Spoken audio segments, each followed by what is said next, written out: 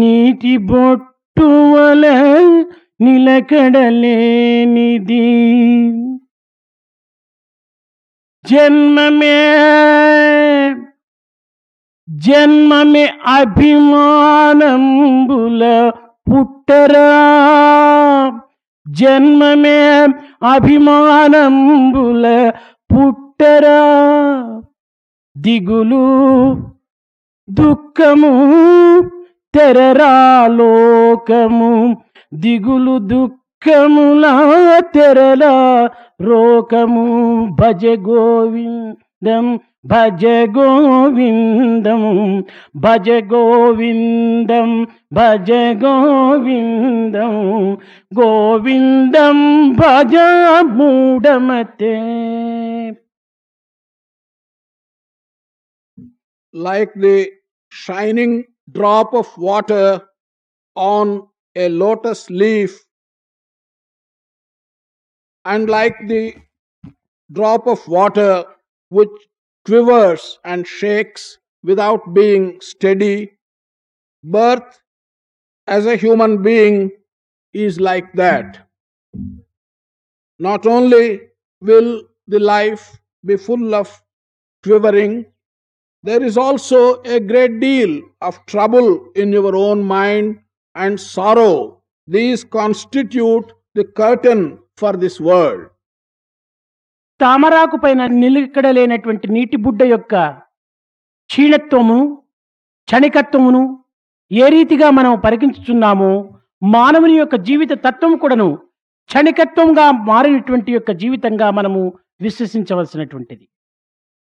As we see the drop of water on a lotus leaf being quite transient and will disappear in no time, so also our life is like a drop of water which is transient and will disappear in no time. లోకము దుఃఖమయము, దేహము రోగమయము, జీవితము అనేక అశాంతులతో కూడినటువంటి యొక్క చింతల భవనము.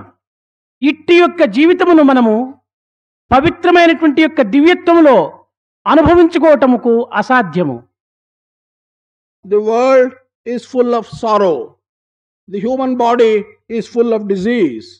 Our life is full of so many troublous thoughts, like a bad house. Under these conditions, it is not possible for us to enjoy our life in any peaceful manner. అయితే ఇట్టి అశాంతి, ఇట్టి అనానుకూల, ఇట్టి దుఃఖముల యొక్క స్థానమునందే స్థితి ఎందే సంతోషమును ఆనందమును శాంతిని అనుభవించుకోవటం అతి సులభమని కూడాను శంకరుల శిష్యులైనటువంటి వారు ఒకరు ఈ శ్లోకమును ప్రబోధించారు. But while we are in the midst of such troublous times, while we experience so many inconveniences during life, yet it is possible, Shankara's disciple has told in this particular verse, to have pleasure, to have peace, to have bliss, even in the midst of so many troubles. తానెవరో తనకు తెలియకుండా ఉండినంత కాలము ఈ దుఃఖములు తప్పినవి కాదు. సర్వత్రా ఈశ్వరత్వమును గుర్తించునంత వరకు ఈ దుఃఖములు తప్పినటువంటివి కాదు. ఏ జీవితము, ఏ పుట్టుక, ఏ మరణము, ఏ యొక్క క్షీణము, ఏ యొక్క నాశము ఏ ఆధారమైనటువంటి యొక్క ఆత్మ మూలకంగా జరుగుతున్నదో అట్టి దివ్యత్వాన్ని మనము గుర్తించు వరకును ఈ దుఃఖము తప్పినటువంటిది కాదు. So long as one does not know who he is, he cannot escape these sorrows. So long as one does not realize the Ishvara Tattva, the presence of Ishvara everywhere in this world, he cannot escape this sorrow. So long as one doesn't understand the essential basis of being born, of being grown, of living and of dying is the Atma Tattva, the one great thing, it is not possible for him to escape this sorrow. నీటిలో పుట్టి, నీటిలో నిలచి, నీటిలో సంచరించి, నీటిలో జీవించి, నీటి యందే క్షీణించేటువంటి యొక్క తామర పుష్పమునకు ఎట్టి స్థితి కలదో అదే విధముగానే జీవతత్వము ఆత్మయందే పుట్టి, ఆత్మయందే నిలిచి, ఆత్మయందే జీవించి, ఆత్మయందే లయముందేటువంటి యొక్క అంతరార్థమును ఈ శ్లోకము ప్రబోధిస్తూ వచ్చింది. Just as the lotus flower is born in water, it stays all its time in water, it lives in water, moves about in water, and ultimately dies in water. So also this aspect of human life is born in the Atma Tattva. It stays entirely in Atma Tattva, spends its life in Atma Tattva, and finally gets extinguished and becomes one with the Atma Tattva. ఆత్మనే ఒక కొలనుగా ఉండి అందులో మాయతత్వం అనేటువంటి యొక్క ఆకుల చేత జీవతత్వం అనేటువంటి యొక్క కమలము పుట్టి సుగుణములు సుభావములు అనేటువంటి పరిమళమును వెదజల్లుతూ తాను తన జీవితమును ఏమాత్రమైనా కూడాను వేరు చేసుకొనక ఆ కమలము ఆ ఆత్మయందే లీనమైనట్టుగా ఆ కమలముల యొక్క రేఖలపైన నిలిచినటువంటి జలము కూడాను తిరిగి ఆత్మలోనే అంకితమైనట్టుగా ఈ యొక్క శ్లోకము మనకు నిరూపించుతూ ఉన్నది. This verse tells us that the Atma Tattva is the pond, is the lake. The Maya that creates the appearances in this world are the leaves, and the Jiva comes out as a lotus in this pond of Atma. This lotus spreads the fragrance of many good qualities. While spreading the fragrance of many good qualities, even the water that is on the leaves of this lotus, that gets and goes and becomes one with the Atma Tattva. This is what this verse is teaching us. కొల నుంచి ఎగిరినటువంటి నీటి బిందువులు తామర రేఖలపైన నివసించి తదుపరి తిరిగి కొలను యందే లీనమయ్యేటువంటి యొక్క సత్యాన్ని మన యొక్క ఆత్మస్వరూపానికి నిరూపణ జరుపుతున్నది. Like the drops of water which come out of the pond of Atma, when they come to the leaves of the lotus, they go back again to the Atma Tattva itself. This going back to the original source, the basis of Atma, is what is contained in this verse. ఈ ఆత్మ అఖండమైనటువంటి స్వరూపంగా నిరూపణ చలిపి అందులో సృష్టి తత్వం అనేటువంటి యొక్క తామర పుష్పము అందు నుంచి బయలుదేరి తద్వారా ఆ మాయా అనేటువంటి ఆకులతో చేర్చుకొని ఈ జీవతత్వం అనేటువంటి బిందువులను అందులో నియమించి ఆ పరిమళం అనేటువంటి యొక్క భావములని ప్రపంచమునకు వెదజిల్లింపజేసినటువంటి యొక్క అంతరార్థము మన భారతీయుల యొక్క సంస్కృతి. Our Indian culture says that Atma is infinite. In this infinity of Atma, the Jiva Tattva comes as a lotus because Maya spreads in the form of leaves, and the Jiva Tattva, which is as a lotus, spreads the fragrance of the good qualities that we can ascribe to the Jiva Tattva throughout the entire world. This is the significance in our Indian culture. విష్ణుత్వం సర్వవ్యాపకత్వం అనేటువంటిది నిన్నటి దినం తెలిపాను.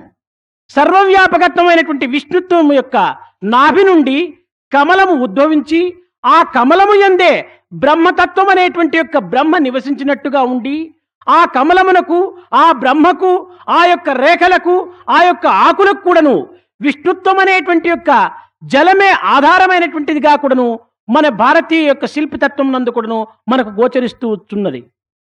Yesterday, I told you that the aspect of Vishnu, the Vishnu Tattva, is nothing other than the recognition of omnipresence. Out of this Vishnu Tattva, the omnipresence, as from a navel comes the lotus, which gives rise to the creator Brahma. In this lotus, the various petals and all the components of the lotus, they constitute the constituents of this world. This is the significance which is handed over to us as the architecture of our construction in our culture. సర్వవ్యాపకత్వమైన విష్ణుత్వం నుండి బ్రహ్మత్వం అనేటువంటి యొక్క దీనిగా బయలుదేరి తదుపరి జీవతత్వంగా కూడాను సృష్టింపబడి ఆత్మతత్వయందే తిరిగి లయమనునింపజేసేటువంటి యొక్క తత్వము ఇది అద్వైత సిద్ధాంతమని కూడాను ప్రబోధించింది. Starting from this Vishnu aspect, the aspect of omnipresence, the Brahma Tattva, the creator, comes out, and out of that comes the Jiva Tattva, and from the Jiva Tattva, the various things again go back and become one with the basis, the source, that is the Atma Tattva. This is what we are being taught. వీటినే జీవ ఈశ్వర ప్రకృతి అనేటువంటి యొక్క త్రిగుణాత్మక స్వరూపంగా కూడాను నిరూపణ చేసింది. This is what has been described as the threefold description of what we see, the jiva, the ishvara and the prakriti. కనుక ప్రకృతి యొక్క తత్వము బ్రహ్మతత్వంగాను, జీవుని యొక్క తత్వం బిందు స్వరూపకంగాను, విష్ణువు యొక్క తత్వము సర్వవ్యాపకత్వంగా కూడాను ఇందులో మనకు గోచరిస్తూ ఉంటుండాలి. అట్టి గోచరించేటువంటి యొక్క త్రిమూర్తాత్మక స్వరూపమైనటువంటి యొక్క జగత్తును మనం భిన్నంగా భావించుకోవటమే మన యొక్క మాయ యొక్క లక్షణం అని కూడాను నిరూపణ సలిపింది. In this description, in this aspect, we have to recognize the Prakriti as equivalent to Brahma. We have to recognize the Jiva as the drops of water. We have to recognize Ishvara as the Vishnutva or the omnipresence. In this threefold description of the entire universe, our feeling that it is somewhat different from us is an illusion. The oneness of it is the basis of Advaita. వృక్షము పుట్టి పెరిగి ఫలమును అందించడానికి గాలి, వర్షము, భూమి ఆధారం. అయితే ఈ మూడింటికి విత్తనము మరింత ప్రధానమైనటువంటి ఆధారంగా ఉంటుంటుంది. For a tree to be born and for the tree to grow and ultimately give you the fruit, there are three essential things. That is the wind, the rain and the earth. These three are essential. More than these three, even the seed is of primary importance. విత్తనమే లేకుండినా గాలి, వర్షము, భూమి ఉండి కూడాను వృక్షము మనకు కనిపించదు. If we do not have the seed, even if we have the necessary ingredients, wind, rain and the earth, we will not be able to see the tree.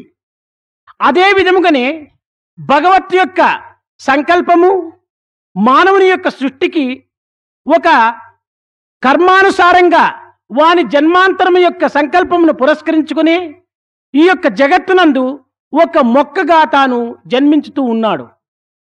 In the same manner, it is in accordance with the sankalpa of the Lord that man is created in this world, and man comes into this world as if he comes out of a seed, as a tree. ప్రతి మానవుని యొక్క సంకల్పం కూడాను ఒక విత్తనాకారమే.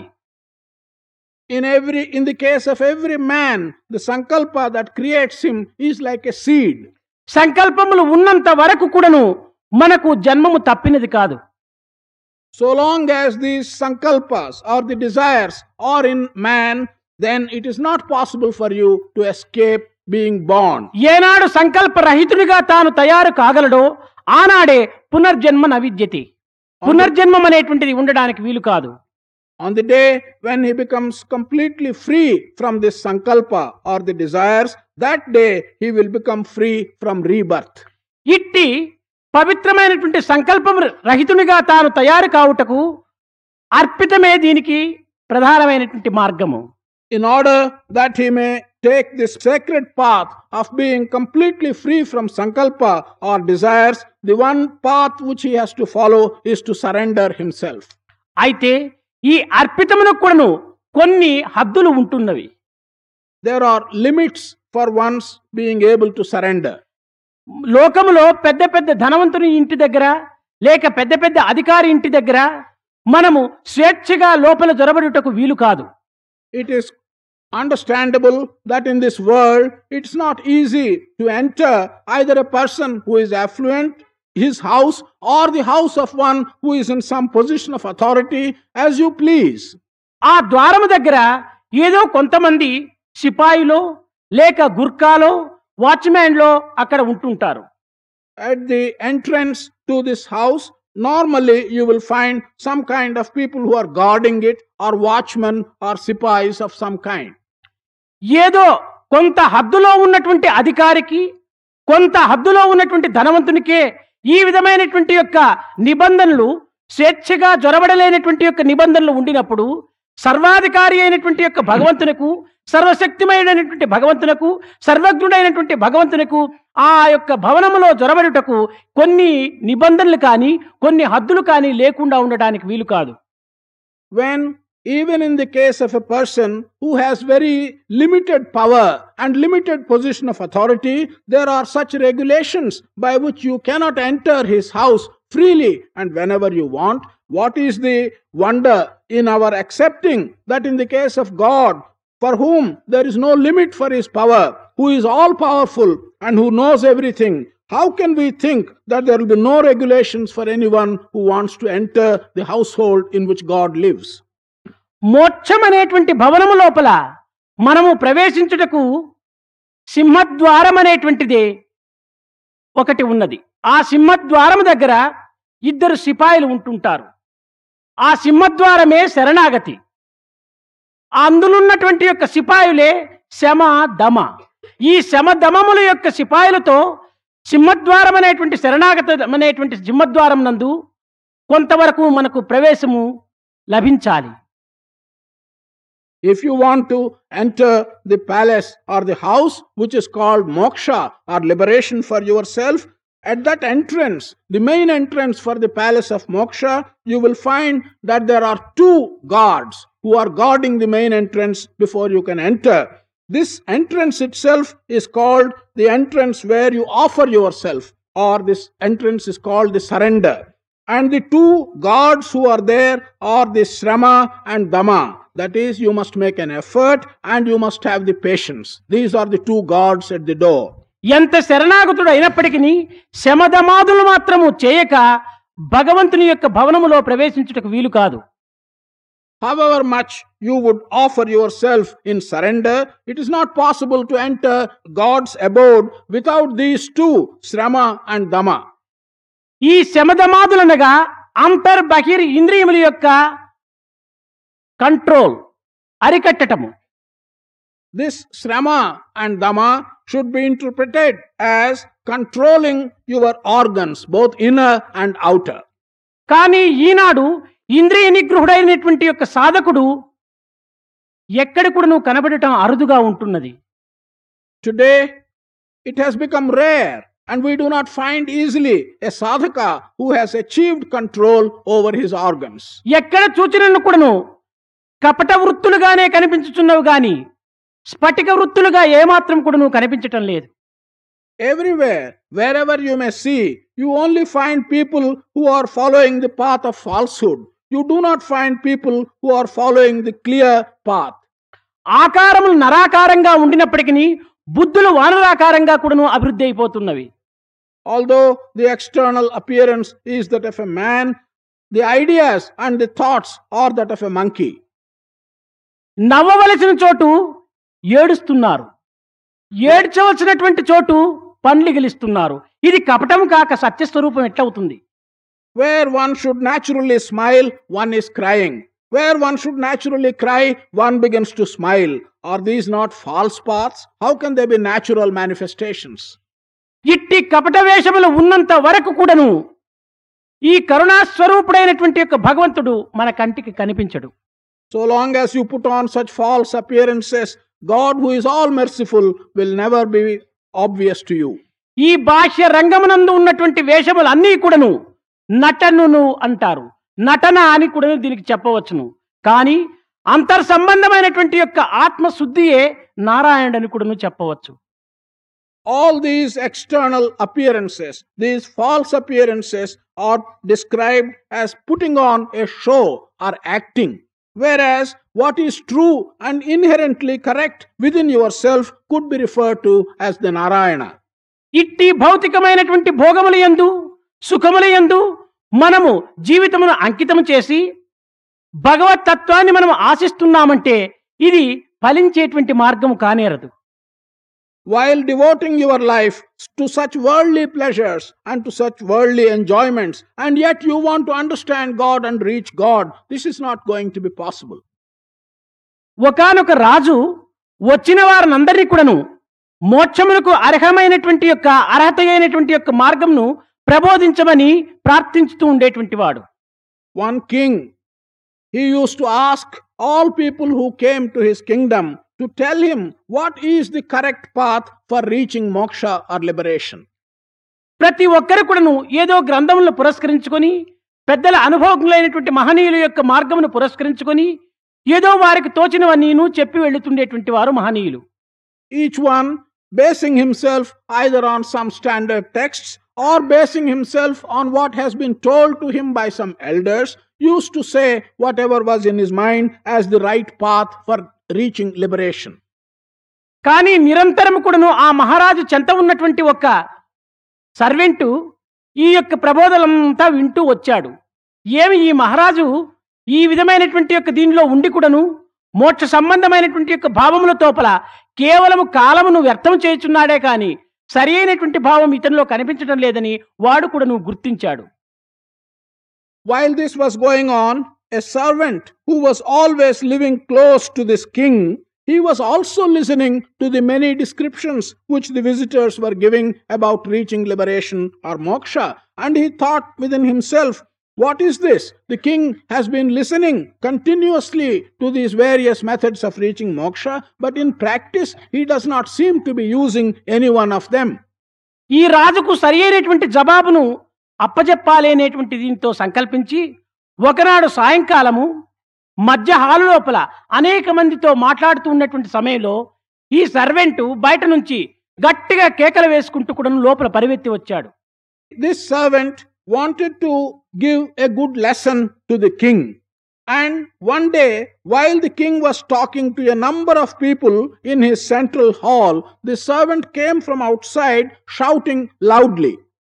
అప్పుడు రాజు లేచి ఏమిటి ఈ గోలకంతా కారణం ఏమిటి అని కూడా ప్రశ్నించాడు. The king then got up and asked the servant, what is the reason for all this noise and your shouting? మన యొక్క జూలో ఉన్నటువంటి ఒంటెలంతా కూడాను తమ మిద్దిపైకి ఎక్కి వెళ్ళిపోతున్నాయి అని చెప్పి అరిచాడు. This servant said that all the camels which are in our zoo have gone up to the terrace and they're all flying away. రాజు చెప్పాడు ఒంటెలేమిటి మిద్దెలు ఎక్కటమేమిటి అని చెప్పి ప్రశ్నించాడు. The king asked, what is this? How can the camels climb onto the terrace and how can they run away from the terrace? భోగములో ఉన్నటువంటి తమరు మోక్షాన్ని ఎక్కే సమయంలో ఒంటెలు మిద్దెలు ఎక్కటంలో ఆశ్చర్యమేమీ లేదన్నాడు. The servant replied, while engaging yourself in worldly pleasures, if you can go and climb up the ladder of moksha, then what is the great surprise in the camels going up on the terrace and walking away? అనగా నీవు ఈ భోగముల యందు జీవితాన్ని అంకితం చేసటం చేత ఈ త్యాగం అనేటువంటి యొక్క స్థానమును నీవు అందుకోవటానికి అర్హుడు కాదు అనేటువంటిది తన చెంతనున్నటువంటి జవానే అతనికి అనేక రకములుగా బోధించాడు. ఆనాడు రాజు సత్యమును గ్రహించి సర్వసంగ పరిత్యాగై నిరంతరము సర్వకాల సర్వావస్థల యందుకును దైవ చింతన చేసేటువంటి నిమిత్తమై తాను ఆనాటి నుంచి కూడాను పూనుకున్నాడు. The king understood that the servant was wanting to point out to him that so long as he is immersed in these worldly pleasures, until he sacrifices all of them, it was not possible for him to reach liberation. From that day, having understood this, the king, having got at the truth, he gave up all these worldly pleasures and started thinking of God and spending his time in thinking of God. మన చిత్తమును ప్రాపంచిక సంబంధమైనటువంటి వృత్తుల యందు ఇమిడ్చి పారమార్థికమైనటువంటి యొక్క భావముల యందు మాత్రమే సత్సంగములు చేరినప్పటికీ సాధనలు సలిపినప్పటికీ అనేక పెద్దలను దర్శించినప్పటికీ మనకి ఏమాత్రం కూడాను ఫలితము దక్కదు. If we let our mind get attached to worldly pleasures, and it is only on occasions when we want to be with the divine that we take to good company, that we do some bhajans, and that we are in the right path, that is not going to help us at all. మన చిత్తమును దివ్యత్వములో ఇమిడ్చి ఈ ప్రాపంచిక సంబంధమైనటువంటి సర్వ వృత్తులు కూడా నీవు చేయి, తప్పక ధన్యుడవుతావు. On the other hand, put your mind close to the divine, and in that condition, no doubt, you can be performing all the worldly acts. You will be able to attain moksha. అది సర్వ కర్మ భగవత్ ప్రీత్యార్థంగా చేసినటువంటి వాడవైపోతావు. You will then become one who is doing all your work in the pleasure of the God. కానీ ఈ కలి యొక్క మహత్యమును పురస్కరించుకొని ప్రతి సాధకుడు కూడాను లక్ష్యం ఏమిటో అంతరార్థం ఏమిటో గుర్తించుకోలేనటువంటి యొక్క పరిస్థితిలో తాను దినదినమునకు దిగజారిపోతున్నాడు. However, on account of the influence of this age, the age of Kali, every sadhaka, he is not able to realize and understand what is his objective. and he is not able to realize the inner meaning of the practices which he has to put in his sadhana, and he is becoming weaker and weaker every day and is becoming quite unfit for performing this sadhana. మూలాధారమైనటువంటి సత్యమును గ్రహించినప్పుడు ఎట్టి సాధనలు కూడా నువ్వు చేయనక్కర్లేదనే కూడాను ఈ వేదాంతం యొక్క ప్రబోధ. The Vedanta teaches us that once you recognize the essential basis of all that we see, there is no need for any other sadhana. రంధ్రములు పడినటువంటి పాత్రలో ఎంత నీరు పోసినప్పటికీ అది నిండడానికి వీలు కాదు. If you have your pot with a hole in it, you may put as much water as you like into the pot, but you cannot fill it. కనుకనే ఈ చిత్తం అనేటువంటి పాత్ర యందు ఎట్టి విషయ సంబంధమైనటువంటి వాంఛలు అనేటువంటి చిల్లులు లేకుండా చేసుకున్నప్పుడే మన యొక్క సర్వ కర్మలు కూడాను దివ్యత్వం అనేటువంటి యొక్క హృదయమునకు అతీతమైనటువంటి యొక్క స్థానమునకు చేరిపోతుంటాయి. In the same manner, if the pot of our mind has got so many holes in the form of your sensory desires, then all the work that you do will not fill your mind. It is only when the pot has not got the holes that this work can become sacred and take you to the divine. దీనికి ఒక చిన్న కథ. There's a small story for this. ఒక గురువు చెంత అనేక మంది శిష్యులు చేరి ఆ గురువు ఉపదేశించేటువంటి యొక్క సువాక్యములంతా నిత్యము శ్రవణం చేస్తూ వస్తున్నారు. There's a number of disciples who have joined a guru, and the guru was teaching many good things, and the students were taking in all that the guru was teaching every day. ఒకనాడు ఇలాంటి ప్రసంగ సందర్భం నందు మీరు చేసేటువంటి పూజల యందు మీరు చేసేటువంటి ధ్యానమునందు ఎట్టి అవాంతరములు వచ్చినప్పటికీ ఇతరులు అనేక రకములైనటువంటి ఇబ్బందులు కలిగించినప్పటికీ దానికి భంగము కాకుండా చూసుకోవాలి అని గురువు బోధించాడు. One day, while such teaching was going on, the teacher said that while you are engaged in your puja, while you are engaged in your meditation, no matter what obstacles come in your way, you must take great care to see that your puja or your meditation is not obstructed or interfered with. ఆ గురువు పైన అనేక మంది ఈ యొక్క విద్యార్థులకు చాలా భక్తి శ్రద్ధలు ఉండేటువంటివి. Many of these disciples had great faith and great respect for the teacher. ఒకనాడు ఆ గురువు యొక్క పుట్టిన దినం వచ్చింది.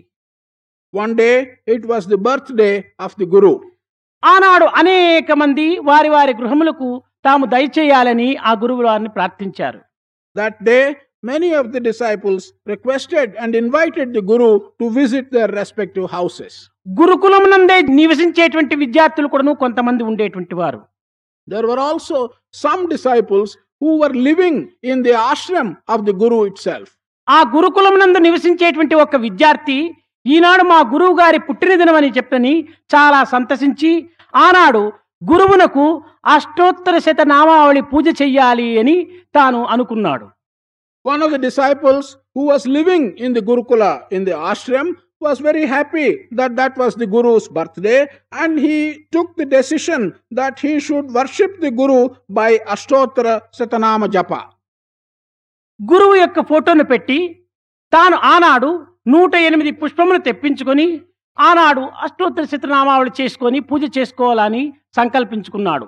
ఆ సమయమునందే మంచి ఎండల కాలం, చాలా తీవ్రమైనటువంటి యొక్క వేడిగా ఉంటుండాలి. ఆ సమయంలో ఒక గ్రామస్తులు వచ్చి గురువును తమ ఇంటికి ఆహ్వానం చేసి తీసుకుని వెళ్ళారు.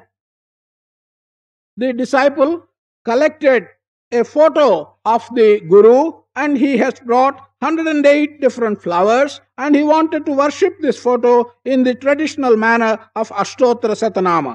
But that day was a very hot day. It was during summer season. And on that day, one of the disciples who lives in another place, he came and requested the Guru and invited him and took him to his house. అప్పుడు గురువు ఆ భక్తుని ఇంటికి వెళుతూ ఆ ఆశ్రమంలో ఉన్నటువంటి ఈ యొక్క శిష్యునికి చెప్పాడు, నాయన తలుపేసుకుని ఉంటుండు, నేను ఆ యొక్క గృహస్థుని ఇంటికి వెళ్ళి నేను త్వరలోనే వస్తాను అని చెప్పాడు. The Guru, while going to this disciple's house, told this another disciple who wanted to do this worship, be careful, look after the ashram, I am just going out, I'll come back soon. సరే, ఈ గురువు ఆ భక్తుని ఇంటికి వెళ్ళాడు. ఆ భక్తుని యొక్క సేవలంతా తీసుకున్నాడు, ఆరగించాడు. మంచి వేడిగా ఉన్నటువంటి సమయం లోపల తాను ఇంటికి తిరిగి వచ్చాడు. కాళ్ళలో చెప్పులు లేదు, తల నావలే కాదు, బాగా షేవ్ చేసుకున్నాడు, బోడిగా ఉంటున్నది. ఇలాంటి యొక్క పరిస్థితి లోపల పైన వేడి కింద వేడి, ఈ వేడిని ఎట్టునో సహించుకొని ఇంటి దగ్గర పరివెత్తి వచ్చాడు. వచ్చేటప్పటికి శిష్యుడు తలుపు వేసుకొని లోపల అష్టోత్తర నామాలు పూజ చేస్తున్నాడు. The Guru went to the house of that devotee who invited him, and he had been given various things there, and he had enjoyed whatever the disciple gave him, and he wanted to return to his house. It was very hot. The sun was burning, and the Guru had no shoes for his legs, and there was no hair on his head. On account of the fact that it was very hot, both on his feet as well as on his head, he had to come home, and when he came home and wanted the door to be opened, the disciple in the ashram closed the door, and he was engaged deeply in worshipping the photo by this Ashtottara Nama. ఈ గురువు తలుపు కొట్టాడు. ఒరే ఆనంద్, ఆనంద్, నేను వచ్చాను, తలుపు తీయమని చెప్పి గట్టిగా అరుస్తున్నాడు పాపం. The Guru knocked at the door and called the disciple by his name. Anand, I am here, open the door. స్వామి, నేను అష్టోత్తర నామాలు పూజ చేస్తున్నాను, భంగం కాకూడదు, ఇదంతా అయిన తర్వాత తీస్తాను, కొంతసేపు వేచి ఉండండి అంటున్నాడు లోపల. The disciple replied from within, Swami, I am engaged in performing the Ashtottara Nama Puja. This should not be interfered with, and I do not want to break it halfway. I cannot come until I complete the puja. ఎవరి పూజ చేస్తున్నావురా అని మరి ప్రశ్నించాడు. The Guru asked him, whom are you worshipping? For whom are you doing this తమ puja? పూజే చేస్తున్నానని చెప్పాడు. The disciple replied, I am performing the puja to you. ఈనాడు 199 మంది ఇదే స్థితిలో ఉంటున్నారు. Today, ఎవరిని పూజిస్తున్నారో ఆ పటములను మాత్రం పూజించటము, సాక్షాత్ ఆకారాలను హింసించటము, ఇది పూజకు లక్షణమా? కానేరదు. కనుకనే మనము ఏ భగవంతుని హృదయపూర్వకంగా విశ్వసించి అతని యొక్క అనుగ్రహానికి పాత్రలు కావాలని మనం సర్వ ప్రయత్నములు సలుపుతున్నామో, అతనిని స్వరీతిగా చిక్కినప్పుడు కూడాను మనం దక్కించుకోలేనటువంటి యొక్క ప్రయత్నములు ఇవి మనము ఏదో ఒక అవ్యక్తంగా కానీ కొన్ని అగమ్యగోచరమైనటువంటి యొక్క శక్తితో కానీ మనం అనుభవించుకోవటానికి ప్రయత్నం చేయటం ఇది మూర్ఖత్వం అనే చెప్పవచ్చు. Today, 99 people out of 100 are like this disciple. We only worship the photo of the person whom you want to worship. And the original person whom you want to worship, we are willing even to cause harm. In this way, when God is available to us to be worshipped in person, we are getting mixed up in various things, and we adopt some ununderstandable methods by which the worship is not properly done. సజీవుల యందు చైతన్య రూపుడుగా ఉన్నటువంటి యొక్క దైవాన్ని మనము గుర్తించక ఏదో నిర్జీవమైనటువంటి యొక్క స్వరూపాలను మనం ఆరాధన చేసుకోవటం లోపల మన యొక్క అజ్ఞానం ఎంతటితో మనం కొంతవరకు గుర్తించుకోవాలి. Without being able to recognize the presence of divinity in people who move, in people who are living, and yet feeling that there is divinity in lifeless photos, we should be able to understand how very foolish we are in developing such ideas. కనుక మనకు సర్వవ్యాపకత్వమైనటువంటి యొక్క విష్ణుత్వము ఎట్టిది అనేటువంటి దాన్ని మొట్టమొదట మనము యోచించుకోవాలి, దానిని తెలుసుకోవటానికి తగిన ప్రయత్నం సలపాలి. Therefore, we must first understand what is the meaning of saying the Vishnutva is omnipresent, that it is everywhere. First thing to do is to understand what is meant by saying that divinity is present in everywhere. కనుక అన్నిటికీ ఆత్మతత్వం ఒక్కటే ఆధారం అనేటువంటిది మనకు స్పష్టంగా కూడాను తేలుతుంది. It will then become quite clear to us that for all things, that for all beings, Atma Tattva is one and the same. మన ఆశలు మితిమీరిపోవటం చేత ఉన్నటువంటి యొక్క విశ్వాసమును కూడాను మనం కోల్పోతున్నాం. Because our ambitions have no limit, they are becoming limitless. Our existing faith is also disappearing. దీనికి ఒక చిన్న కథ. There's a small story for this. ఒక ధనవంతునకు ఒక బిడ్డ ఉండినది.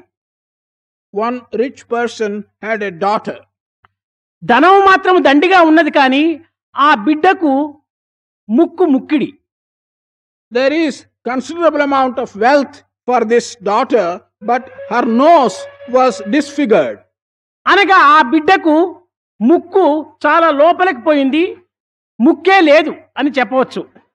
For this girl, the nose had been so flat that one can say that she has no nose at all. ఆ బిడ్డకు పెళ్లి చేయాలని తండ్రి చాలా ప్రయత్నాలు చేశాడు. The father made several attempts to get this daughter married. వచ్చిన వారందరూ కూడాను ఆమెను చూచి వెళ్ళిపోతున్నారు. డబ్బు ఆశ వస్తుండాది, బిడ్డను చూస్తే ఏమాత్రం ఇష్టం లేదు. Every person who came to look at this girl, while he was tempted by the wealth, but when he looked at the girl, he used to go away. ఆ కాలం లోపల ఈ ప్లాస్టిక్ సర్జరీ చేసేటువంటి వాళ్ళు లేకపోయినారు. In those days, people who could perform plastic surgery were not available. కానీ అనేక మంది దగ్గరకంతా వెళ్ళి దానిని ఏమి చేయడానికి సాధ్యమవుతుంది, ఎవరు మా చేత కాదు మా చేత కాదని చెప్పని అందరూ అతనికి నిరాశని కలిగించారు.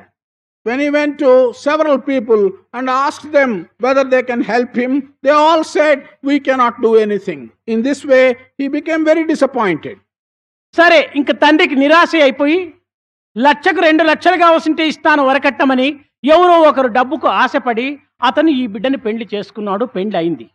After the father was greatly disappointed, he said, "All right, I can pay 2 lakhs, raise the money which I want to pay for the marriage," and somehow found someone who married this girl in return to a large amount of money. పాపం వారు ఒక గృహంలో నివసిస్తూ ఏదో ఒక విధంగా నిత్యము భగవంతుణ్ణి ప్రార్థించడానికి ఎన్ని రకములైనటువంటి ప్రార్థనలో సలుపుతున్నారు. యాత్రలు తిరిగారు, క్షేత్రములు వెళ్ళారు, తీర్థముల్లో స్నానములు ఆచరించారు. ఎన్ని చేస్తే గాని ముక్కిడి ముక్కు వస్తుందా, రావటానికి వీలు కాదు. They were living in one house and were praying to God and developing considerable amount of devotion. In fact, they went on pilgrimage to various sacred places. They visited many temples. They bathed in many sacred rivers.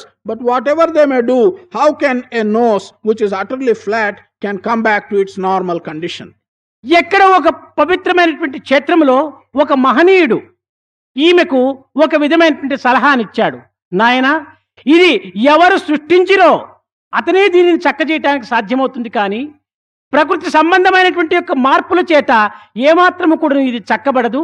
మీరు భగవంతుణ్ణి ప్రార్థించి అతన్ని ఏ రకంగానైనా ప్రత్యక్షం చేయించుకొని మీరు ఈ యొక్క ప్రార్థన కోరుకోండి అని అతను సలహాను అందించాడు.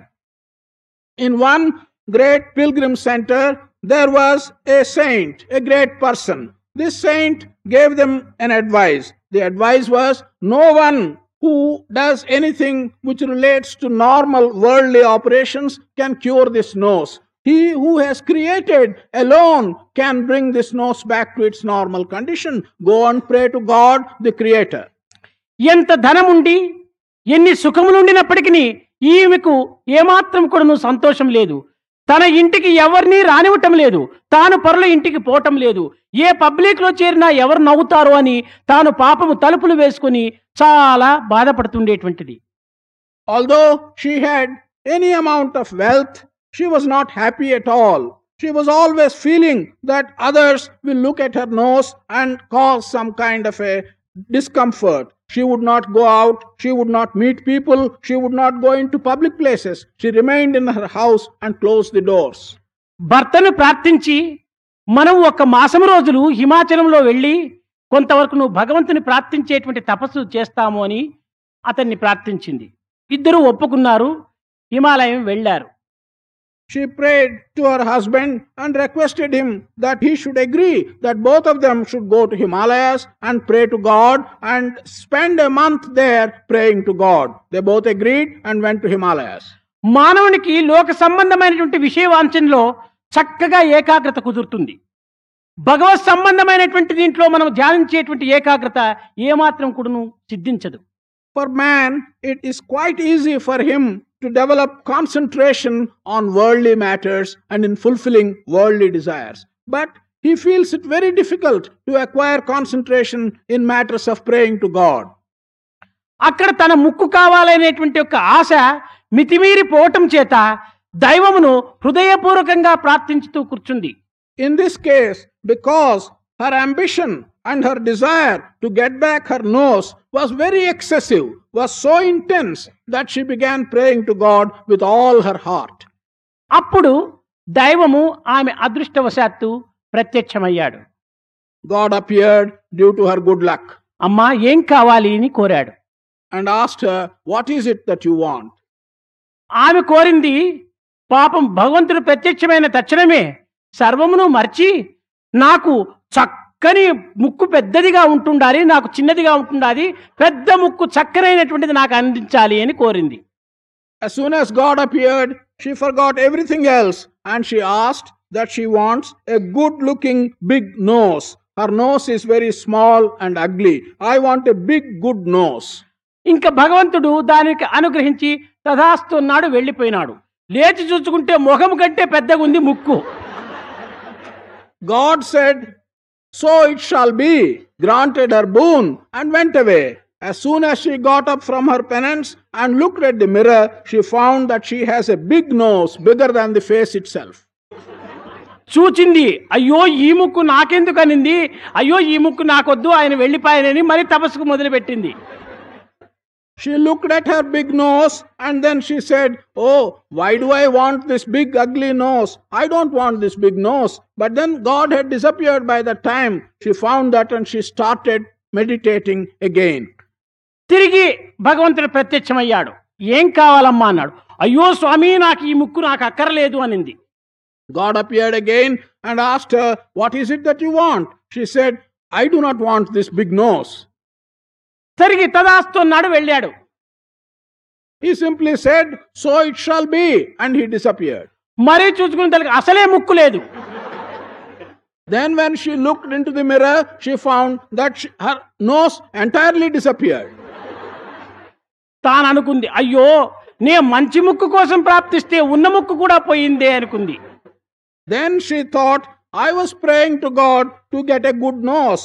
Now I have lost even the little nose that I had." అనగా మనము భగవంతుడు ప్రత్యక్షమైనప్పటికీ, భగవంతుడు మనకు సన్నిహితుడిగా ఉండినప్పటికీ, నిత్యము మనతో సంచరించుతూ ఆటలాడుతూ పాటలాడుతూ మాటలాడుతూ ఉండినప్పటికీ అతనిని కోరవలసినటువంటి విధానము మనకు తెలుసుకొనలేక, దానిని చక్కగా గుర్తించుకొనలేక, ఒకదానికి ఒకటి కోరి ఒకదానికి ఒకటి చెప్పి మనకు ఉన్నటువంటి యొక్క ఆనందమును కూడాను మనం కోల్పోతూ ఉంటున్నాము.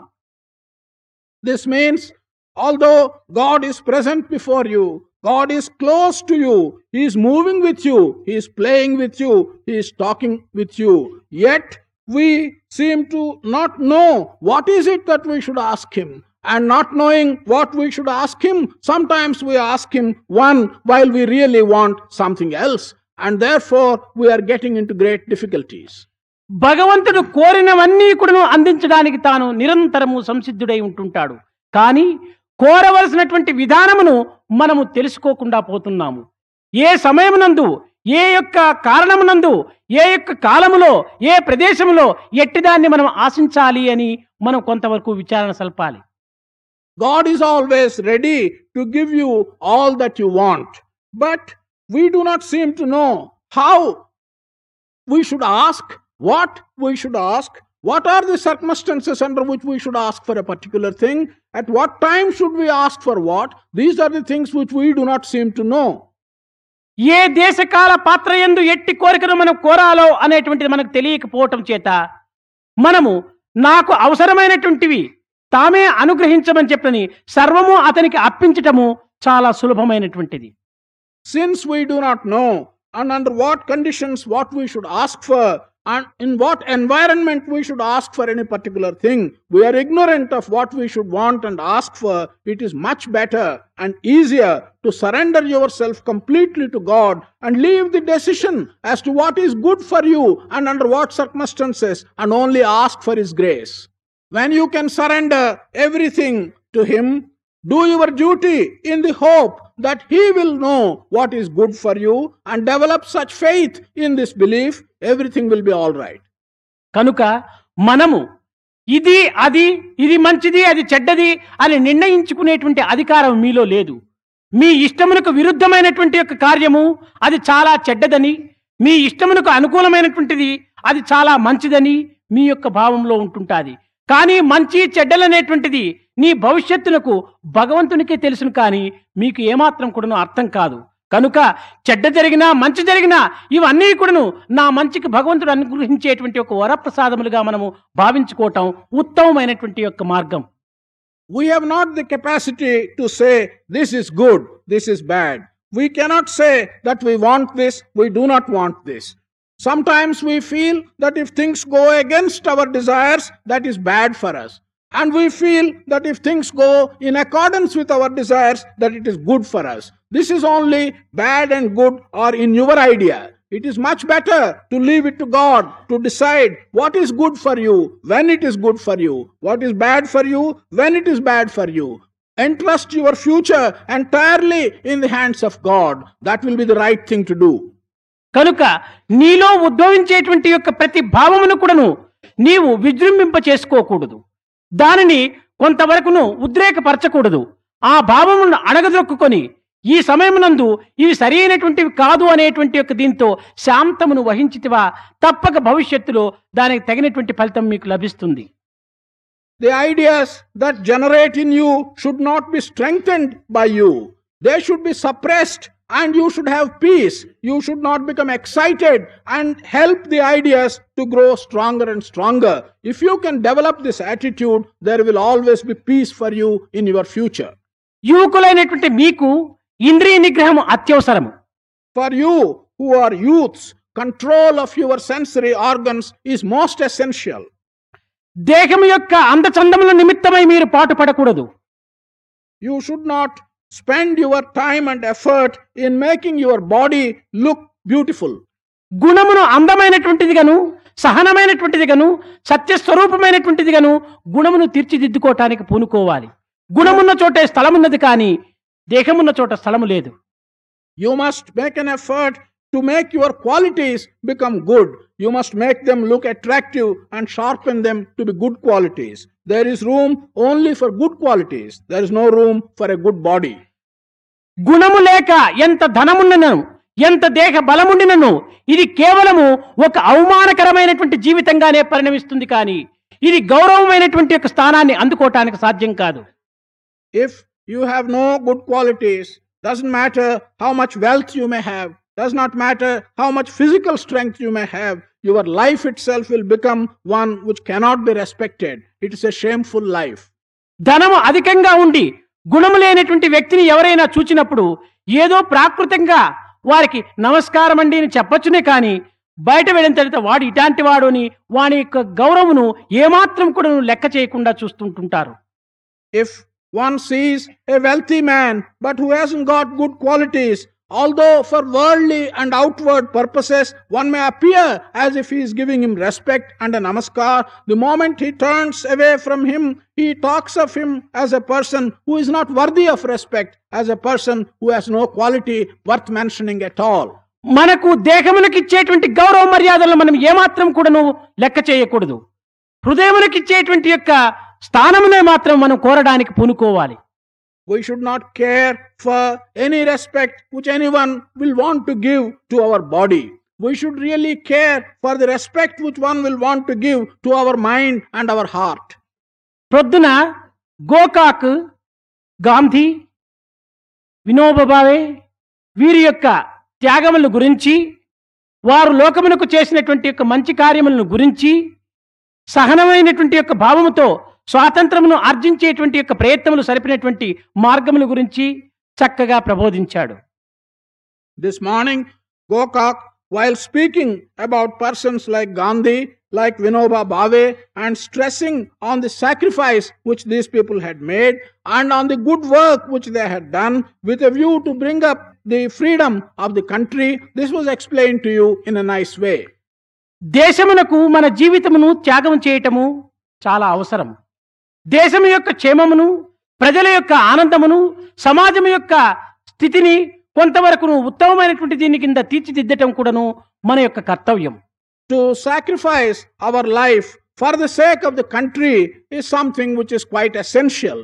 that we should sacrifice our time and energy for the good of the people and for putting the country on a proper basis. This is also very essential. కానీ ఇంతటితో మాత్రమే మన జీవితము పూర్ణాకారమును ధరించదు. But with this alone, our life is not going to become completely purposeful. లక్ష్యమును దైవమునందు ఉంచి లోకమునందు ఈ కాయమును ప్రవేశింపజేసి మన కర్మలు భగవత్ ప్రీత్యార్థమైనటువంటి కర్మలుగా సమాజం యొక్క సేవలు సరపటం లోపల ఎంతైనా పవిత్రత ఉంటుంటాది. Our objective should be the divine one. The body can certainly be put in terms of worldly work, but all the work we do with the body should be in terms of the divine and for the pleasure of God. దేశమునకు మాత్రమే లక్ష్యం నందుంచుకొని దేశమునకు సేవ చేసినటువంటి ఎంతమందో మహనీయులంతా ఉంటున్నారు. There are many great people who had their objective only the country and who have served the country. Such great people are quite numerous. కానీ అట్టి పేరులు నీటిపైన వ్రాసిన వ్రాత వంటివిగా నిలిచిపోతాయి. But the names of such people will be like the names which you inscribe on the surface of water. Lal, Paul, ball వీరందరూ కూడాను దేశమునకు ఎంతో త్యాగం చేశారు. లాలా లజపతి రాయి, బాలగంగాధర తిలక్, విపిన్ చంద్ర పాల్ వీరు ముగ్గురు కూడాను లోకమునకు ఎంతో త్యాగం చేశారు. అది ఒప్పుకోవలసినటువంటిదే. There are three names which all of us know: Lal, Pal and Bal. Lala Lajpat Rai, Bipin Chandra Pal and Balagangadhar Tilak. These three people, we all agree, have considerably sacrificed and did great work for the country. అయితే వారి పేర్లు ఈనాడు ఎంత మాత్రం లోకము లోపల చలామణవుతుండదో మీరు యోచించుకోవచ్చు. But you have to ask and make out for yourselves how far these names are today remembered. కేవలము దేశము యొక్క లక్ష్యమును మాత్రమే ఉంచుకొని సేవ చేసినటువంటి యొక్క పేరులు క్రమక్రమేణా కూడాను తరిగిపోతూ వస్తుంటాది. అయితే బాలగంగాధర్ తిలక్ పేరు మాత్రము ఇంకా కొంచెం దీర్ఘకాలంగా ఉంటున్నది. కారణం ఏమిటి? మన పవిత్రమైనటువంటి వేదమును కూడాను తర్జుమా చేసేటువంటి ప్రయత్నంలో పూనుకోవటం చేత, దివ్యత్వమైన మార్గములో తన జీవితమును కొంతవరకును అర్పితం చేయటం చేత అతని పేరు ఇంకా కొంచెం దీర్ఘకాలంగా నిలిచగలిగింది. Slowly and steadily, the names of people who have only the objective of serving the country disappear from our minds. But in the case of these three, the one, Balagangadhar Tilak, has stood for a little longer time because in addition to whatever service he had done to the country, he had also attempted to understand the divine, translate the Vedas and so on. కనుక మనం భౌతికమైనటువంటి జీవితం లోపలనే ఒక సేవగా భావించుకునే దానికంటే ఆ భౌతికమునందు కూడాను ఆధ్యాత్మికమును కూడా చేర్చుకొని మనము ఈ భౌతిక జగత్తునకు సేవ చేయటం లోపల ఎంతైనా సార్థకత ఉంటుంటాది. Therefore, instead of taking the worldly life and service to the world as the only objective, in that work itself, if we can mix the spiritual aspects and carry on your service along the spiritual path, there will be great distinctiveness in that. ఎంత powerful current అయినా కూడాను కేవలం పాజిటివ్నే మాత్రమే పోతుంటే అది ఏమీ ప్రయోజనం లేదు. మధ్య మధ్య నెగిటివ్ కూడాను చేరుస్తూ ఉండాలి. ఈ నెగిటివ్ పాజిటివ్ రెండూ చేరినప్పుడే ఆ కరెంటు మనకు ఒక ఉపయోగకరంగా ఉంటుంటుంది. However powerful the electric current may be, it will be of no use to you if you only have the positive aspect of it. If you want to use the current, you must also have the negative aspect. It's only when you have the positive and the negative that you can get the use out of the current. Negative ఆ యొక్క machine ఎంత condition లో ఉండినప్పటికీ positive అనేటువంటి కరెంటే లేకపోతే అది కూడా ఒక ఇనుప ముద్ద వంటిది తయారైపోతుంది. Even if the machine which is described as the negative pole, even if it is in very good condition, unless you have the positive potential, there will be no possibility of getting the current. కనుక జగత్తు ఒక negative వంటిది, దివ్యత్వము ఒక positive వంటిది. ఈ positive తో negative, negative తో positive రెండును కూడా చేర్చినప్పుడే మనకు సుఖ సంతోషములు అనేటువంటి యొక్క ఫలితాన్ని కూడాను ఈ జగత్తు మనకు అందిస్తుంది. World is like the negative, divinity is like the positive. It is only when the divinity and the world, the positive and the negative, come together that in this world we will be able to get peace and happiness. అట్టి negative positive స్వరూపమైనటువంటి యొక్క జయదేవుడు గౌర గంగాధరులు ఇలాంటి వారంతా కూడా మహనీయులైనటువంటి యొక్క కబీరు, రామదాసు, తులసిదాసు, రామకృష్ణ పరమహంస ఇంతియే కాదు, అనాది కాలం నుంచి కూడా వస్తున్నటువంటి సుఖదేవుడు, ఇంకా వాల్మీకి, ఇంకా వ్యాసుడు, ఇలాంటి మహనీయుల యొక్క పేర్లంతా కూడాను ఎన్ని తరములు మారినా కూడాను వారి పేర్లు ఏమాత్రం కూడాను మారడానికి అవకాశం లేనటువంటి యొక్క స్థితి కారణం ఏమిటి? ఈ దివ్యత్వమైనటువంటి దీనితో వారు సంబంధంలో చేర్చుకోవటం చేత స్థిరస్థాయిగా ఈ జగత్తు లోపల వారి యొక్క నామములు నిలిచిపోతూ వస్తున్నాయి. It is in this context of the negative and the positive being together, or recognizing the aspect of the divine as well as the worldly aspects, that people like Jayadeva, like Kabir, like Ramadas, like Tulasi, like Valmiki, like Vyasa, so many people like that have their names engraved eternally on our memory because they had also taken the divine aspect while dealing with the worldly aspects. కనుక మనము జగత్తునకు సేవ సలిపి జగదీశ్వరుని అనుగ్రహానికి పాత్రులు కావాలి. ఈ రెండింటినీ మనం సాధించాలి. కనుక మనము ఈ సమాజ సేవ, దేశం యొక్క సేవ, మన యొక్క దైవం యొక్క అనుగ్రహానికి తగినటువంటి యొక్క స్థిర చిత్తమును కూడాను అభివృద్ధి పరచుకోవటానికి పూనుకోవాలి. అది యువకులకు ఈ సమయంలో చాలా ప్రధానం. Therefore, you must serve the world, simultaneously earn the grace of God. This is very necessary in the service of the world, to do it in the name of God and earn the grace of God. For youth, this is most essential. అనేక మంది యువకులు యందు దేవుడున్నాడా, దేవుడు అనేటువంటి వాడు ఎక్కడున్నాడు, ఇదంతా కూడాను ఒట్టి భ్రమలు, దేవుడు అనేటువంటి వాడు లేడు అనేటువంటి యొక్క దీనితో కూడాను వాళ్ళ కాలంను వ్యర్థపరుస్తున్నారు. Many amongst the youth ask questions such as, is there God? If there is God, where is he? There is no God at all. They waste much of their time in asking such useless questions. ఇదే ఒక సన్నివేశము ఈ శంకరుల యొక్క శిష్యులైనటువంటి తోటకుని దగ్గరికి వచ్చి ఒకడు ప్రశ్నించాడు, దేవుడున్నాడా, నీవు కాషాయ వస్త్రం వేయటం ఎందుకు, ఈ గురువును ఆశ్రయించటం ఎందుకు అని అనేక రకములైనటువంటి ప్రశ్నలు వేస్తూ వచ్చాడు. In the same context, Totaka, the disciple of Shankara, was approached by an individual and he was asked, why are you wasting your time with your guru Shankara? Why are you wearing this yellow robe? Is there God? What is all this you are wasting your time for? తోటకుడు ఇట్టిదానికి జవాబిచ్చేటువంటి అధికారం నాకు లేదని అతనిని తన గురువు చెంతకు తీసుకుని వెళ్ళాడు. Totaka said, I have not got the capacity or the right to give replies to such questions, and took him to his guru. గురువు చిరునవ్వుతో, నాయన ఏమి నీ యొక్క ఉద్దేశము, మాట్లాడమని చెప్పని అడిగాడు. Guru smiled and asked this youngster, what is it you have in your mind? Why don't you talk and ask me what you want to ask? ఆ పిల్లవాడు దేవుడున్నాడా స్వామి అన్నాడు.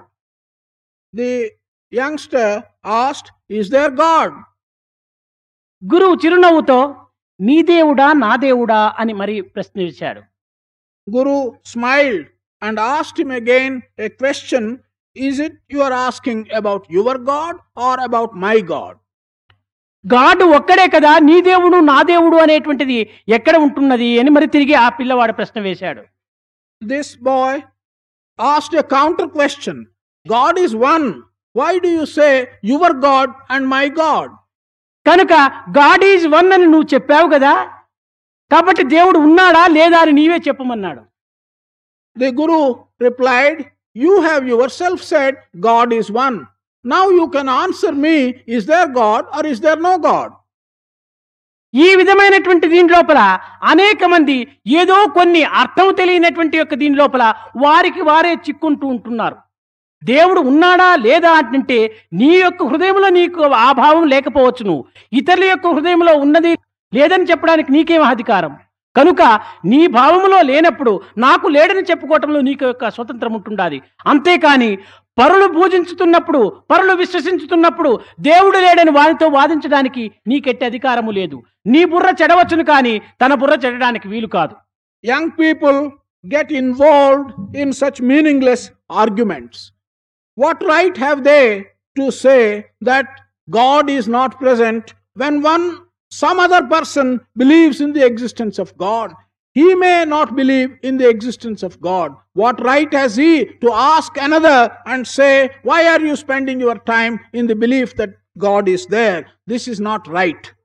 కనుక మన విశ్వాసములపైన మనం ఆధారపడి మన జీవితమును ముందుకు సాగించడానికి పూనుకోవాలి. కానీ ఏదో ఒక యవ్వనము లోపల వారికి కలిగినటువంటి కొన్ని విషయ వాంఛన లోపల దైవత్వాన్ని కొంతవరకు నువ్వు విస్మరించవచ్చును.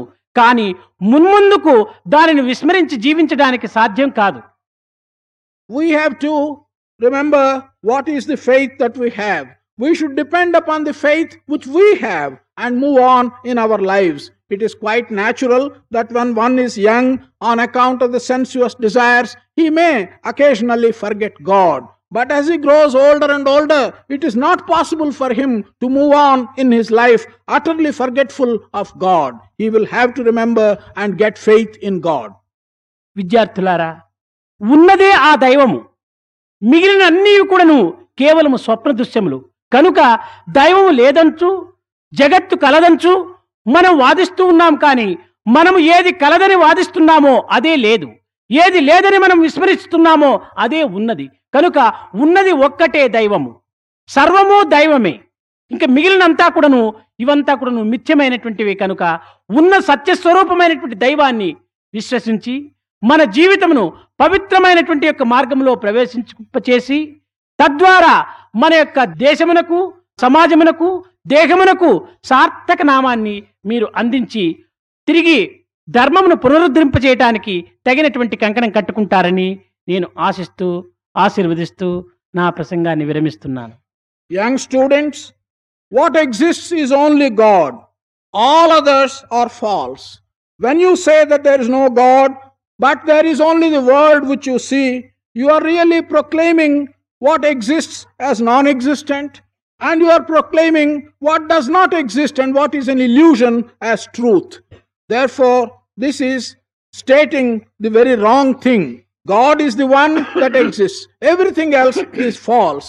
Think of God and move on along the sacred path of your life. In so moving, you will be able to serve your own body, your own country, and your own society in the name of God. I do hope in this manner you will be able to resuscitate the dharma and establish the traditions of our country. This is my blessing to you, and I will bring my discourse to a close today. మురళిగానలోలా నంద గోపబాల రావో రావో రాధాలోలా రాధాలోలా మురళిగానలోలా నంద గోపబాల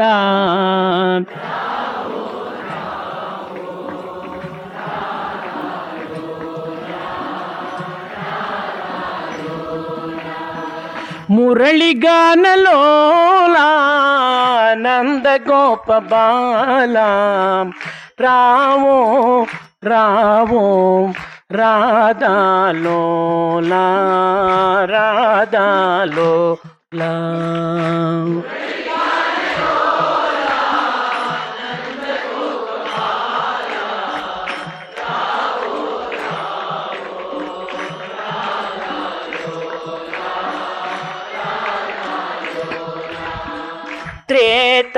త్రేతాయుగమున సీతారాముడై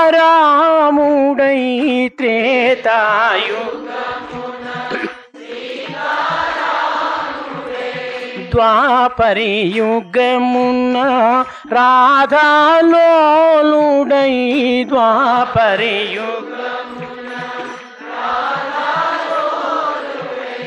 గీతను త్రాపిన తారక నాముడై గీతను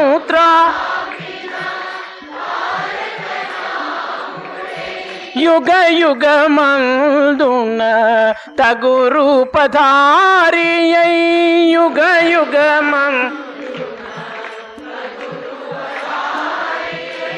యుగ యుగమందున తగు రూపధారి యుగ యుగమం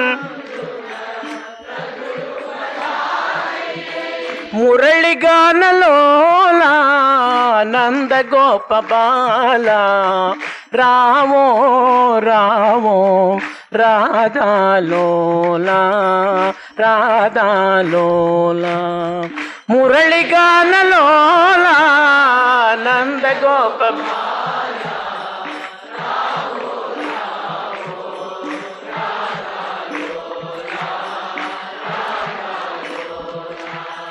రామో రామో రాధాలోలా రాధాలోలా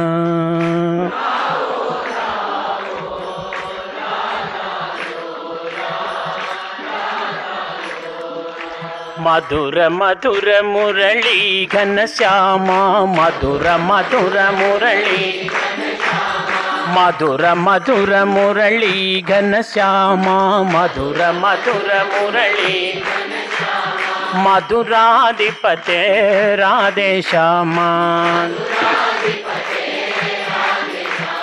सूरदास प्रभु के गिरिधारी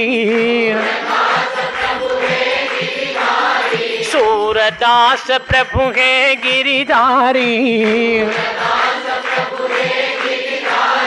मीरा के प्रभु हृदय विहारी मीरा के प्रभु मीरा के प्रभु हृदय विहारी मधुर मधुर मुरली घनश्याम मधुर मधुर मुरली मधुर मधुर मुरली घनश्याम मधुर मधुर मुरली मधुराधिपते राधेश्याम सूरदास प्रभु के गिरिधारी सूरदास प्रभु के गिरिधारी मीरा के प्रभु हृदय विहारी मीरा के प्रभु हृदय विहारी मधुर मधुर मुरली घनश्याम मधुराधिपते राधेश्याम।